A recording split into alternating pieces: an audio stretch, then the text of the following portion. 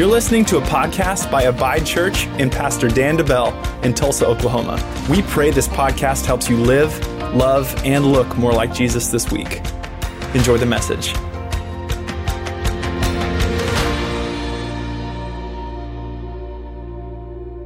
Today, we're talking about the fire of revival. The fire of revival. As I was praying about this for the past couple weeks, God put on my heart fire, and we've been talking about revival. If you're just joining us, it's kind of a theme that we've been in since the start of the year. We're talking about revival, and we're talking about having this spirit of renewal, how easy it can be to just become comfortable with the things of God if we're not careful. But God wants to do not necessarily a new thing. He wants to do an old thing new again. It's not a brand new thing. That's not, our God's the same yesterday, today, and forever. But He wants to do something that He's done in the past, a move of God where His power is flowing. He wants to do that again, and that's what revival is. It's not a brand new thing. It's reviving something that's there, but giving it access to really take off. And so the question really is this. We're talking about fire, and this could go a million different ways, and it took me a while to wrestle this to the ground to figure out, God, what's the angle that you want to talk about today? And it's this. Have you ever heard someone say, well, I'm just on fire for God right now? Or maybe you know somebody and that's how you describe them. Like, they're just on fire for God, right? Not physically, obviously, but like spiritually, they're just like, man, they're hungry for God. They want more of God. They are pursuing God. And it just feels like they have this anticipation for the things of God. And really the truth is this, that's God's desire for all of us, is that we would spiritually be on fire for Him, and that we would take that fire and that we would spread it everywhere that we go. In fact, there's a story in the Old Testament that mimics a story in the New Testament, and it's the story of whenever the New Testament is when Jesus sends out His disciples, He sends out His disciples 2 by 2, and He sends His disciples out and He gives them power to heal the sick and to proclaim the good news and say the kingdom of God is at hand. He sends them out and they go and they make an impact and people listen to them, people receive, and then they come back and they report to Jesus. And what's amazing is that there's an Old Testament story and that mimics that same thing. And it's actually from the story of Samson. Everybody know Samson? You know, long-haired guy, super strong, right? Did some crazy stuff. Samson, Delilah, all that, whatever. We won't go into that story today, but the story of Samson, he gets wronged. And what Samson does in response to the guys that have wronged him is that he goes out, he captures 300 foxes, he gets them in pairs of 2, he ties their tails together, and then he takes a torch and he puts the torch with their tails, and then he sends those foxes to go out into the fields of his enemy. 300 foxes paired together with fire to go out, and the fire then spreads and it burns up all of the crops, all of the enemy's land, and they are furious. That is a perfect picture of an Old Testament true story of what spiritually God wants to do through you and me. Is that He wants to get us in community with other people. He wants to set us on fire. That's what John the Baptist said. He said that there's one coming after me. Jesus will come and He will baptize you in the Holy Spirit and with fire, not physical fire, spiritual fire. You will take that, and now you can go and spread it everywhere that you go. Where? Into the enemy's territory, this fallen world. Go and light this thing on fire for the kingdom of God. That's the fire of revival, is that it's not something that's contained, hidden, embarrassed about. It's something that is hot, and it's something that's contagious. And so that's what we're going to talk about today. So really here's the thing. The opposite then of an on-fire Christian is a lukewarm Christian. It's not an ice-cold Christian. It's a lukewarm Christian, because hear me, if someone's ice-cold, they don't know Jesus at all. They haven't been informed about Him. The opposite is lukewarm. And lukewarm is dangerous waters. It's dangerous waters. I shared this a few weeks ago, and I'll continue to share it while it's on my heart. But this year, these first couple months, God has, as I've been in prayer, just over our city, over our region, really the Bible Belt is what we call it around here, the Bible Belt. God has just showed me that there is a spirit of complacency over this region. This region that was called the Bible Belt because of such fire and revival and life spiritually, it has been lulled to sleep over the last 10, 20 years. And it's been lulled to sleep so much so that we've not everybody, but there's a majority of Christians in the area and churches in the area that have just kind of lulled themselves to sleep into complacency. And complacency is described as this: a feeling of smug self-satisfaction. Let me say this about the message today, okay? I might step on some toes today. But there is no growth without stretch. There's no growth without a little bit of uncomfortableness. Okay, so I'm going to say some things today that may feel like, man, Pastor Dan's getting after me today, right? Why? God got after me so I could prepare this message. But without those moments of like, this is uncomfortable, we can never grow and get better. Right? It's just like going to the gym. I have to push myself to a limit and then a few extra reps before I see any progress in the gym. It's the same way spiritually. So, the disclaimer, okay? I'll put that out there. In this spirit of complacency, we've become comfortable with the things of God. And I would say this: there's churches on every corner, right? All through, like I said a few weeks ago, churches and Quick Trips. They're kind of, if you see a Quick Trip, there's probably a church somewhere within a stone's throw of it. There's churches on every corner, but many times I think the presence of God has been gone out of a lot of those churches for years. Does it mean they've stopped gathering? No. They may still be gathering together. But that's what's tough about doing church where church is easy, is that we can plan and we can do church and we can get together and make ourselves feel good, and I can give you some rah-rah speech up here, but God's presence was never in it. We must guard our pursuit for the presence of God, not for building a great organization or for building a great Pastor Dan and his name and his following. That's not what we're about. We're here to lift up the Word of God and to glorify Jesus. That's the only pursuit for us. And even personally, our only pursuit is for more encounters with the presence of God. Amen. If we miss that, we become lukewarm. That's the only way for us to stay on fire for God. Okay?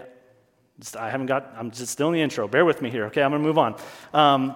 Here's what we see in the book of Revelation. We see Jesus. He's speaking to several churches in the book of Revelation. One of those churches was the church of Laodicea. I think I'm saying that right. Laodicea. Laodicea was an arrogant, self-sufficient church. And this is why I think God put this on my heart for today. And it's this. So here's Revelation 3:15 through 16. This is Jesus speaking to that church. He says this: I know your works, that you are neither cold nor hot. I wish you were cold or hot. So then, because you are lukewarm and neither cold nor hot, this is Jesus. He says, I will vomit you out of my mouth. Sorry for not a great picture this morning in church, but that's Jesus' reaction to people who are lukewarm, just coasting, complacent, okay. He says, lukewarm Christianity, this is basically what he's saying. Lukewarm Christianity makes Jesus nauseous. And if we say we follow Jesus, it should make us nauseous as well. A lukewarm Christian is informed about Jesus, but they have yet to be or are not being transformed by Jesus. Let me say that again. A lukewarm Christian is an informed Christian, but they are not allowing themselves to be transformed by Jesus. Informed in this: they know Scripture, they know the Bible stories, they know, they have it in their brain, but they have yet to allow what they know up here to transform their heart in here. Many people will miss heaven by 18 inches. They knew, but they didn't believe. They didn't believe enough to act. And what does James say? Faith without works is dead. Meaning what? It's useless. Many people will miss it for this much. So then, this gap right here, if I know it, knowing's a great start. But do I believe it enough to live it out? If I never believe it enough to live it out, I will continue or I will drift into lukewarm complacency. And guess what? I've just eliminated myself from the maximum use of God in my life. God wants to work. He wants to use me. He wants to use you where you're at. He wants to do amazing things in your life. But we have a part to play, and that's what I want to talk about today. So we're going to talk about this. 5 qualities of a lukewarm Christian. Why 5? Because I would venture to say there's at least one of these, and I had 10 to start, so you're welcome, okay? Why 5? Because one of these, I guarantee, if not more, one of these is where you tend to drift. So I want to cast a wide net so that you can say, that's where the devil will go to work in my life. We need to identify it so we know how to deal with it. So let's dive into it. I'm going to hit these pretty quick here. The first one is this. A lukewarm Christian craves acceptance from people. Craves acceptance from people. In parentheses, you could put more than acceptance from God. They crave acceptance from people more than acceptance from God. The Bible says that in the end days, people will be lovers of themselves. And if that doesn't describe the world that we are, the trajectory of our world right now, I don't know what does. We live in a very selfie world, right? Like, look at my Instagram. We have who can get the most likes. What filter can I put on my picture to make me look perfect so that more people will engage with it? We live in a very self-centered world. We want to be liked. There's nothing wrong with wanting to be liked. However, this is what Jesus said in Luke 6:26. He said, "Woe to you when all men speak well of you." Meaning this, if I live my life in such a way that the world who doesn't know Jesus and hates Jesus is cheering me on, I'm probably not living for Jesus. Here's what the New Living says. I don't have a verse slide for this, but here's what the New Living says in Luke 6:26. "What sorrows await you when you are praised by the crowds?"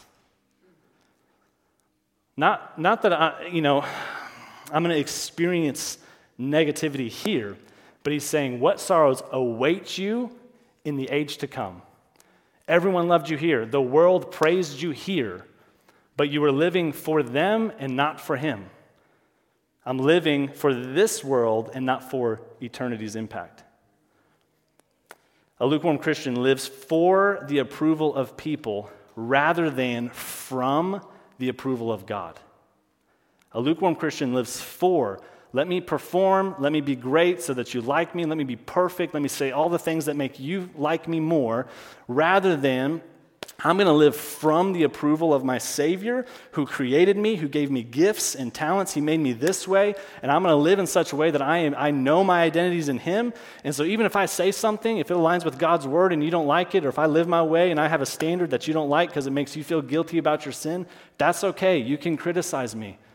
Because when I get to heaven someday, I won't have those sorrows. What great sorrows await you because the crowds cheered you on. I won't have that, and I'm okay with that. So if the world's cheering me on, am I living for an acceptance of people rather than from God? Number two is this. A lukewarm Christian rarely shares their faith. They rarely share their faith. You guys doing okay? We're one in, okay? So they build a little from here, so bear with me here. They rarely share their faith, right? I don't want to be weird. I don't want to be rejected. I don't want to offend. I don't want to be canceled. Easy excuses to make. But what's really at the heart of it? If I'm afraid to share my faith, it doesn't mean I have to have a sign and I'm on every street corner or screaming scriptures at people when they're at their parked car. That's not what I'm talking about. I'm talking about living in such a way that people know that you have something. The world knows that you have something that they don't. That you live in such a way that you look drastically different to people who don't know Jesus. I'm living in such a way, not that I have to proclaim it, but just because I walk in the fruit of the Spirit. Love, joy, peace, patience, kindness, goodness, self-control. I have these fruits from God that I'm producing in my life, and because I produce them regularly, people see it and they notice. But the root is this. If I'm afraid to share, if I'm afraid to live it out, I would say this. If I'm afraid, I don't really believe in the power of the gospel to transform lives. If I'm afraid to share, I don't believe what Scripture says. I don't believe that God's power can defeat fear, destroy depression, cast out demons, heal the sick, raise the dead. That sounds a little extreme, but can I tell you, those aren't suggestions in here. Those are commands from Jesus to you and me. So if I believe it, and I see a friend in need, and they're battling anxiety, have I even offered to pray with them? Not, I'll be praying for you, brother. Have I laid hands on them and said, hey, can I pray with you right here, right now? Yeah, we're in the checkout line at Walmart. I don't care. I believe in the power of the gospel to transform lives. If I don't, I'll do nothing. If I do, I'll do what I can so God can do what he can. I don't have to perform the miracle. I just have to be willing to say, can I pray with you? And everything after that, God, I'm the channel you can use. And the more I make myself obedient, the more clear of a channel I am for God to use. He can trust me with situations. Many times we don't have opportunities because I've said no to the opportunities God's placed me in the past. And so God has no trust that if he brings someone who's sick, who's hurting, who has fear, who has whatever, if he brings them into your life, he can't trust you to do anything about it. So he stopped sending them. And Lord, let that not be said about us. Let us be people. When we see a need, we will do our part so that God can do his part. If we really believe it, we'll share it. If I don't, Jesus has some very strict warnings. In Matthew 10:32, Jesus says this, therefore, whoever confesses me before men, him I will also confess before my Father who is in heaven. But everyone who denies me here on earth, I will also deny before my Father in heaven. This is why a little bit earlier I was talking about water baptism. This is why water baptism is a crucial part. If I'm not willing to make a public declaration of my faith in front of a room or a crowd of people that are cheering me on, I definitely won't do it on Monday morning when the world is not cheering me on. It's important that I live in a way where I will proclaim Jesus everywhere that I go. Again, it's not me screaming it, okay? But I'll share this. I was going to share this next week, but I'll share it today.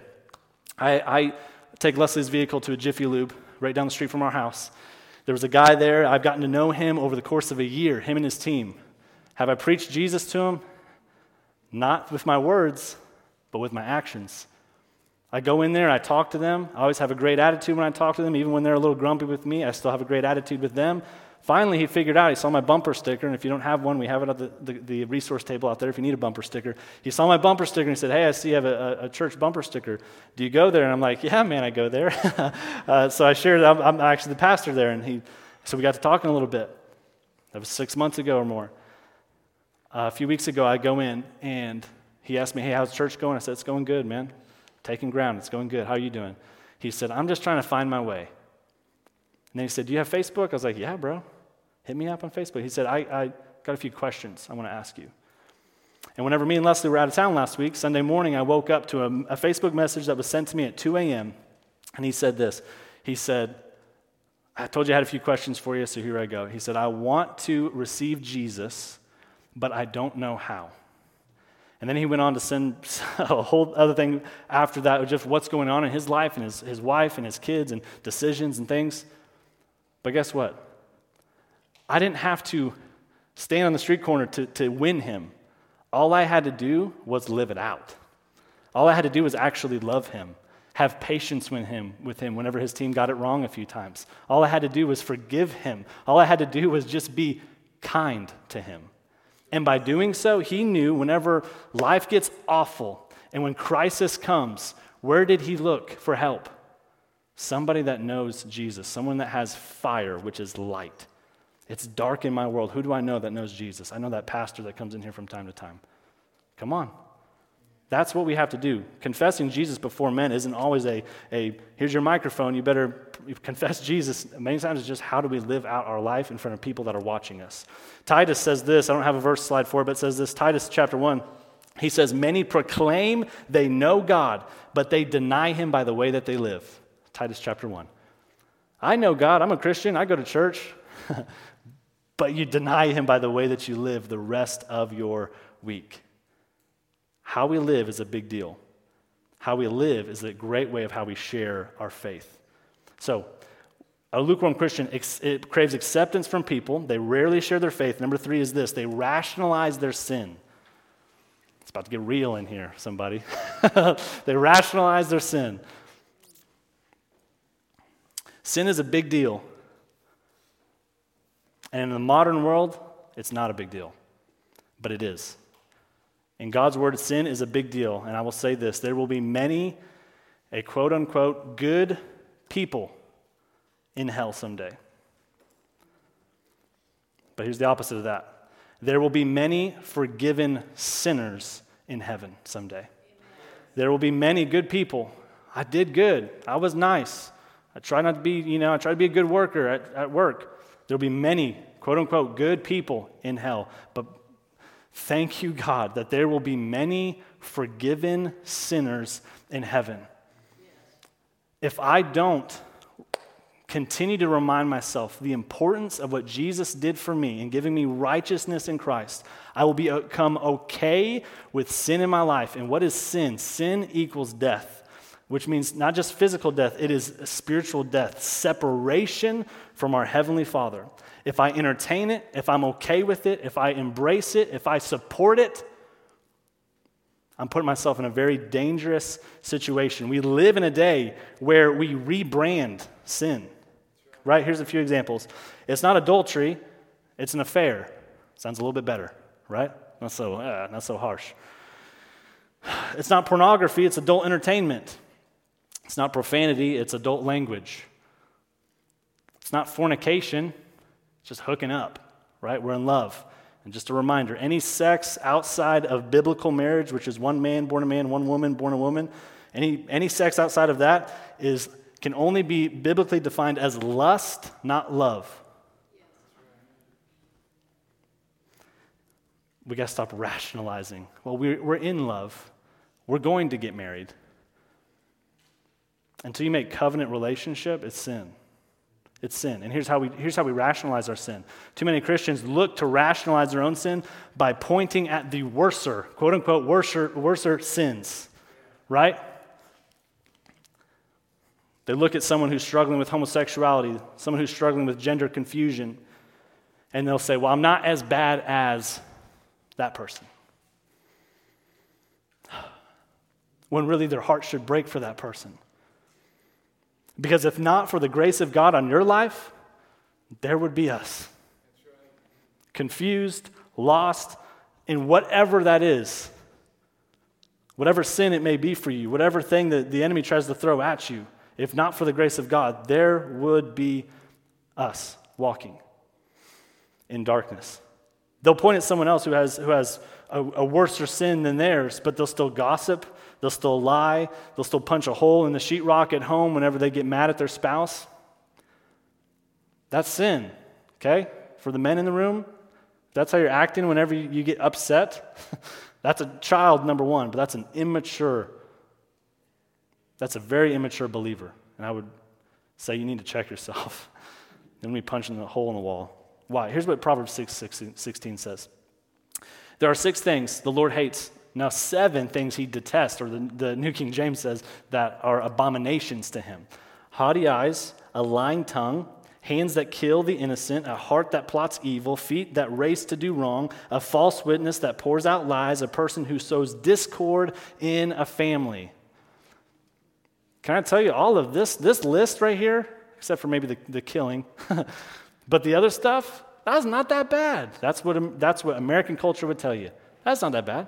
It's just a little lie, right? It's just a little discord. It's just a little talking behind my spouse's back. Proverbs says it's an abomination. The world, if we rationalize it, right? What's the world tell you? What's culture tell you? Well, I was born this way, right? I was born this way. My dad was an alcoholic. His dad was an alcoholic, so I just gonna have to struggle through, my drinking problem. Okay, it's in my DNA.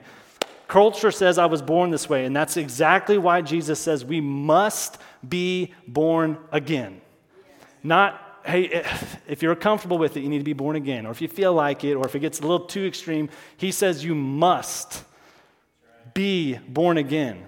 So whatever generational curse I've been carrying with me is some crutch to keep me along or some excuse to rationalize my sin. We need to change our bloodline and say, God, through the power of your Holy Spirit, your supernatural power, you can work in my life, and I invite you to work in my life. I'm done with it, and I'm moving on. I'm going to pursue you and not go back to these things that are hindering me or that are hindering you from working in my life. A lukewarm Christian rationalizes their sin. Here's number 4. A lukewarm Christian gives whenever it's convenient. They give whenever it's convenient. God's word says that he loves a cheerful giver. Why? Because a cheerful giver carries the heart of God. You ever seen for the parents in the room, you ever seen your kid do something really good? And it's like, we're doing it, right? The other day, not to brag on myself or anything, but the other day, Leslie and I, Gavin has some picture Bibles, and the other day we came walking down the hallway, and he was in his room, and he was reading through one of his picture Bibles. You know, he's in second grade, he's just learning to read, he's a bookworm, he loves to read. And it was one of those moments where it's just like, we're doing it, okay? There's several moments in between where I'm like, I don't know if we're doing it. I think we're doing it right. But it was one of those moments where it's just like, yes, the good things, some of the good things from my life that I'm trying to instill in you, you're getting it. That's how God feels about you whenever you choose to be a cheerful giver. He's saying, yes, you are carrying my heart. You're doing what I've tried to tell you to do, and because you're doing that, now I can trust you with more. Now I can use you to help hurting people. He's cheering us on. That's why he loves a cheerful giver, not because God wants your money or he wants to steal your money or he wants you to live in poverty. That's not God. God wants you to live in a way where you can have nice things. He just doesn't want those nice things to have you. He wants it to be where you are open with him. This is his money. Right? A lukewarm Christian gives when it's convenient. I'll give when it makes me look good. I'll give if it doesn't impede on my standard of living. I'll give once my bills are paid first. I'll give if I want to, but don't ask me to do anything with my money. A lukewarm Christian says, it's my money. Biblically, God says, that's my money. That's why tithing is returning. We don't give the tithe, we return the tithe. It's not mine to begin with. He's allowed me to steward the other 90%.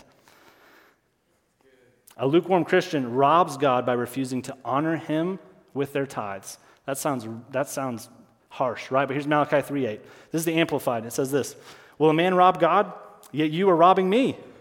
But you're saying, what way, God, are we robbing you? And he says, in tithes and offerings which you have withheld. And here's where grace comes in, right? So grace is real. But let me say this. It's one thing to not know about the principle of the tithe and the principle of first fruits and returning the tithe to God. It's one thing to not have been taught about that or to not know about it and not do it. There's grace for that. I didn't know. My pastor didn't teach me. I didn't know about that. There's grace in those situations, not just for tithing, but for other things. If you literally didn't know about something that you were doing that was against God's word and you've never studied it or maybe no one's ever told you, there's grace for that. But you read Malachi 3 when it comes, this is just one example. When I know God's command to give and I withhold it, I put myself under a cursed system. So the first one has grace with it. When I know better and I still say, God, no, I don't trust you enough to do what your word says, I've put myself under a cursed system. And many times people are wondering in their job, why do I feel unfulfilled? Why can't I get ahead? Why am I not seeing promotion at work? Are you honoring God with your tithe? And if you are, you've stopped robbing him, and he says, I will open the windows of heaven and pour out so much you don't have room enough to receive it. Here's the last one, number 5. A lukewarm Christian doesn't value church. Told you I was coming for you a little bit today. You guys okay? Here's the thing. When I get up here and I have to preach, you also have to realize I had to spend 20, 30 hours wrestling all of this myself with God. Okay? So it may sound like I can come up here and say, I don't say this, but you may think, oh, well, Pastor Dan's perfect at all this stuff. God's dealt with me. And because God's dealt with me about several things, I can now proclaim it. I can say, all right, God, I see what your truth says. And now I want to share it with other people because it set me free. That's the thing. I think that's what people confuse. Many times I've had people come up to me and argue, like the tithe, for example. They argue the tithe in the Old Testament, New Testament, under the law, all this good stuff. And last year I did a series, The Blessing of God. At the end of last year, I talked about the tithe. I teach on it. I show from the mouth of Jesus, red letters, when he says, you ought to tithe. So that's a different point. But anyway, they'll want to argue and go back and forth. And the best thing I can tell them is this. It changed my life. So you can choose not to believe it. But all I can tell you is I was this way. My finances were this way. But I trusted God. And now my finances are this way. So you can choose not to believe it. But my job is not to babysit anyone in here and say, believe it, trust me, convince you. I can show you God's word, but I need you to trust it and do it for yourself. It's not the pastor's job to spoon feed us, babysit us, wake us up at 6 a.m., make sure you're reading your Bible. It's not my job. But if you call this place your home, you got to trust me enough as your pastor that I'm going to give you God's word, and then I'm going to need you to trust God's word and act it out. So hear my heart. I'll say some harsh stuff today. It feels like stepping on your toes, but that's good every now and then. But it's because I love you. Any parents in the room? Huh? You got to discipline your kid? Spank your kid, whatever? I love you. Last one's this. They don't value church. We talked about this a few weeks ago. Let me remind you, the presence, the manifest presence and power of God is available to us when we assemble together. Manifest. That means it's the made known presence of God. That's why when you don't feel like going to church, it's the best time to go to church. Let me say that again. When you don't feel like going to church, it's the best time to go to church. When I had a tough week, man, you should be itching to get to church. Man, it was a long week. Man, it was a tough work week. I can't wait to get to church. You need to be in church. Why? Listen back. I talked about the revival through assembly. If you missed that message, go back and watch it again. I talk in detail about the manifest presence and power of God. Okay? Sleep can't restore your soul the way the power and presence of God can. I'll think, if I just sleep, it's my day off. I just need to sleep in today. But can I tell you, it's not enough to restore your soul, to refresh you from the inside out. You may get a little more rest. But again, let's not shortchange the power of God. Whenever I commit to serving Him, when I commit to His bride, He can do more in my physical body than any doctor can, than any medicine can, than anything can. He can restore my energy. He can miraculously set me back up. I'm not talking about, hey, I'm in the hospital, I'm sick, we have a hospital bed in here. Like, hear my heart. But we've become comfortable with, that was a tough week, better stay home from church. At the end of the day, you do what you want to do. So when I stay home, it's because I didn't want to go to church. So what I do, if I didn't want to hang out with somebody and my schedule was open and I told them no, why? I didn't want to. You do what you want to do. Last week we heard from Pastor Kent, one of my best friends.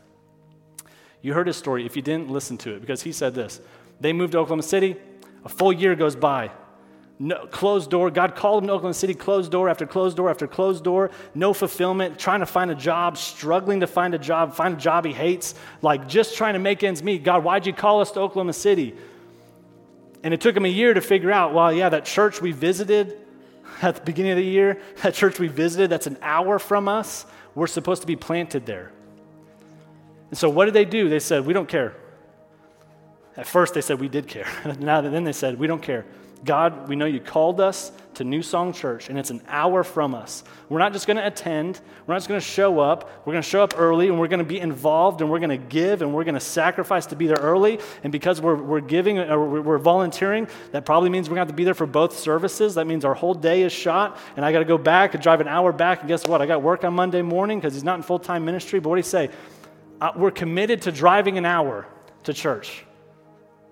God can bless that. And what happened as soon as they did? It didn't take but a few weeks or months, and all of a sudden, God opens a door for him to step into part-time ministry. And then God opened the door just a little bit after that for him to go full-time ministry, which is what he had in his heart. Why? They valued church. They valued church. Psalm 92, 13-14 says this, those who are planted in the house of the Lord shall flourish in the courts of our God. They shall still bear fruit in old age. Come on, somebody. I'm loving that because I'm only 31, but something happens when after you go past 30, it's like, hey, my knees a little, jumping on the trampoline, my knees start to hurt a little bit. They shall be fresh and flourishing. They shall be fresh and flourishing. Why? Because they're planted. Not because I'm going to go over here for a few months and over here for a few months. And it's good to try out churches. And I would say this, it's good to be where God has called you to be. You need to be in the church that God has guided you to. And if you just go to a church because you like it or it just feels nice or it's comfortable, then you need to ask, God, did you call us here? God wants you to be in the church that He needs you to be in. When the church becomes a drain to you, you've drifted into lukewarm waters. Why? Because if I'm planted, church ain't no drain to me. It's refreshing to me. When church becomes a drain to you, the reality is you're no longer planted.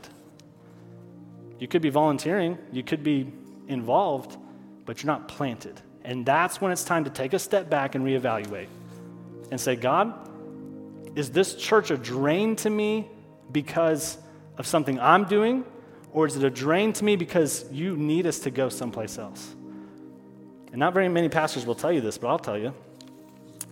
There's a lot of great churches in Tulsa.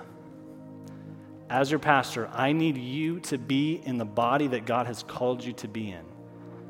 Don't come to Abide Church if He has called you someplace else. Why? Because you're living in disobedience. We don't need no disease of disobedience in this body. I've had many people that I've wanted to come and to be on staff here, but God called them elsewhere. And at least 5 times I had to say, you do what God tells you to do. As much as I want you to be here, I trust that God's speaking to you, you go and get involved. But go somewhere, you don't just attend. You better go and go all in and get planted. If you're not planted, you're outside the will of God. We must be planted in a church. So to wrap up, it's easy to be lukewarm in America. In other parts of the world, Christianity could cost you your job, your family, or your head. Here's the good thing about persecution in our world. It reveals the genuineness of our discipleship. As the persecution goes up, the true church is actually strengthened. Why? Because anyone that's lukewarm gets out. Too tough. Don't want to get canceled. That's okay. Get on out of here, okay? Because we need people who are going to be on fire for God. I'm not talking about I'm new and I'm still learning. Yeah, you need to be here too. I'm talking about people who have been complacent. And I'm too afraid to be on fire for God. God's desire is that He would set you on fire. It's what John said. Jesus will baptize you in the Holy Spirit and in fire. Why? So you can spread it, send it out, light it up everywhere that you go. Go. The church in Revelation 3 was so similar to what we see today, and I'll wrap up with this. That church in Revelation 3, the lukewarm church, they had theaters, they had shopping centers, and they had stadiums in their community. Okay, but Jesus still told them, I will vomit you out of my mouth. And here's why. Here's verse 17. He says, because you say, I am rich, I have become wealthy, and I have need of nothing. Complacent. And you do not know that you are wretched, miserable, poor, blind, and naked. He's not talking about physically. They had everything they needed physically. Spiritually. The spirit of complacency over the Bible Belt is dangerous. It's dangerous. Why? Because it's good. It's easy here. It's easy here. But God is saying the best way to get lukewarm is by saying, guess what? I'm so comfortable, I don't have need of anything. I don't need God for anything. I got a great job. I got everything's going good. I need God when someone goes to the hospital. But no, the reality is this. I need God to brush my teeth in the morning with me. I need God to go to Walmart. I need God to drive to work. I need God in every area of my life. And until I gain that perspective, I will drift into lukewarm complacency and just be okay. But can I tell you this? God has planted Abide Church here in this region to destroy this spirit of complacency. God has planted us here to go and to set this place back on fire again for Him. That people would think of Tulsa and they would think of revival. They would think of, man, there was amazing moves of God. There seemed to be a lull. We don't know what happened, but then all of a sudden God's Spirit showed up again, and there were healings, and there was salvation, and there were people who were far from God that we thought were always going to be lost, and they came to God, and they came home, and now they're on fire, and now they're helping the church. God has placed us here for that reason, that we would go as the foxes from Samson, go and set a fire into the world around. That's what God has done for us here at Abide Church. And so here's the thing, if you've been lukewarm, if you're like, I don't know if this is my church, or if you're here and you're saying, no, this is my church, I would say, ask God to show you and then go all in. If this is where you're supposed to be, go all in, because we have a job to do. We have a job to do.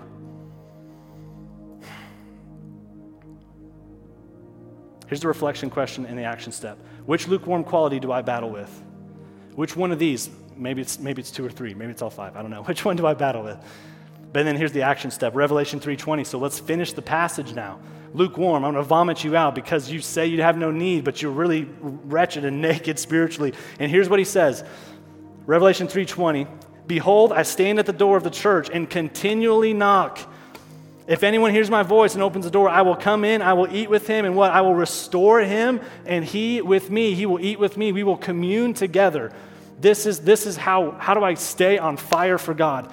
Have I invited him in to every area of my life? He's continually knocking. That means he was knocking yesterday.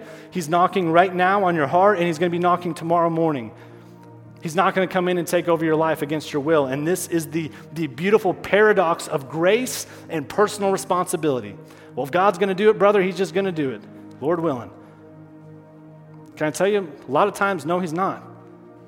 He's a gentleman who will wait at the door until you open it.